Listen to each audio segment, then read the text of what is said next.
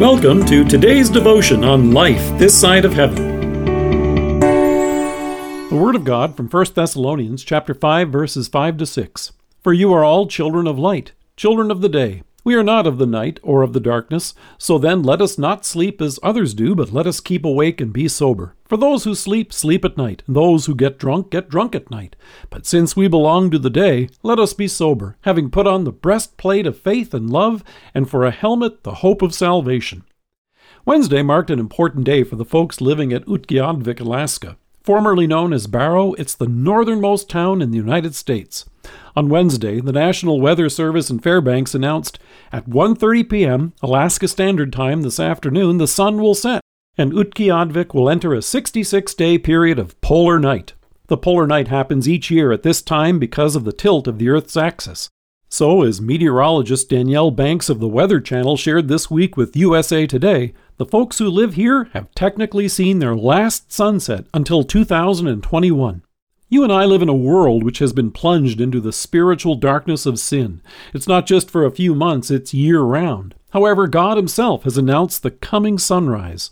When God sent John to prepare the way for the coming of our Savior, his father Zechariah spoke by inspiration of the Holy Spirit and said, "And you, my child, will be called a prophet of the Most High, for you will go on before the Lord to prepare the way for him, to give his people the knowledge of salvation through the forgiveness of their sins, because of the tender mercy of our God, by which the rising sun will come to us from heaven, to shine on those living in darkness and in the shadow of death, to guide our feet into the path of peace."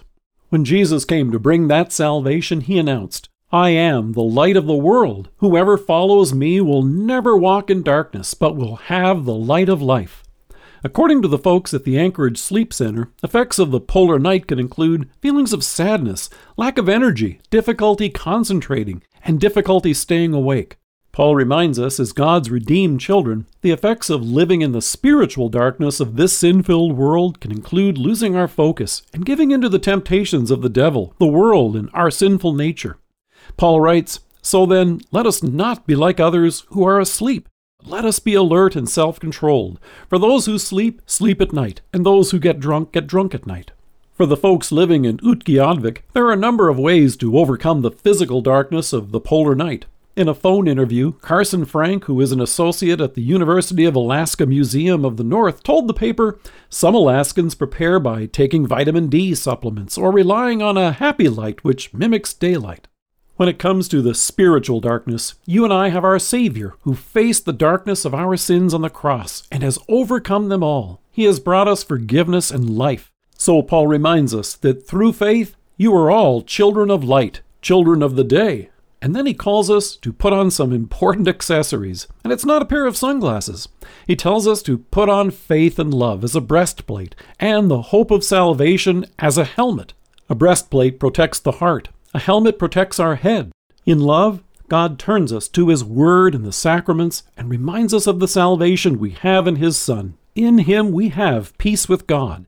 And here's why he writes then in Philippians, saying, "The peace of God, which transcends all understanding, will guard your hearts and your minds in Christ Jesus." Here is your peace. Here is your breastplate and your helmet. For the folks living in Utqiagvik, the sun will rise again on January the 23rd, 2021. They can count on it. Although you and I don't have a date, you can be sure of our Savior's return. Until then, you can be confident in the wonderful assurance that the Son, his love, and his mercy is with you right now. Let us pray. Loving Savior, thank you for your love and salvation which shine brightly on me again this day. Amen. Thank you for joining us. If you're listening to us by podcast or on Alexa, we invite you to browse the resources that are available on our site at lifethissideofheaven.org. God bless you and have a great day.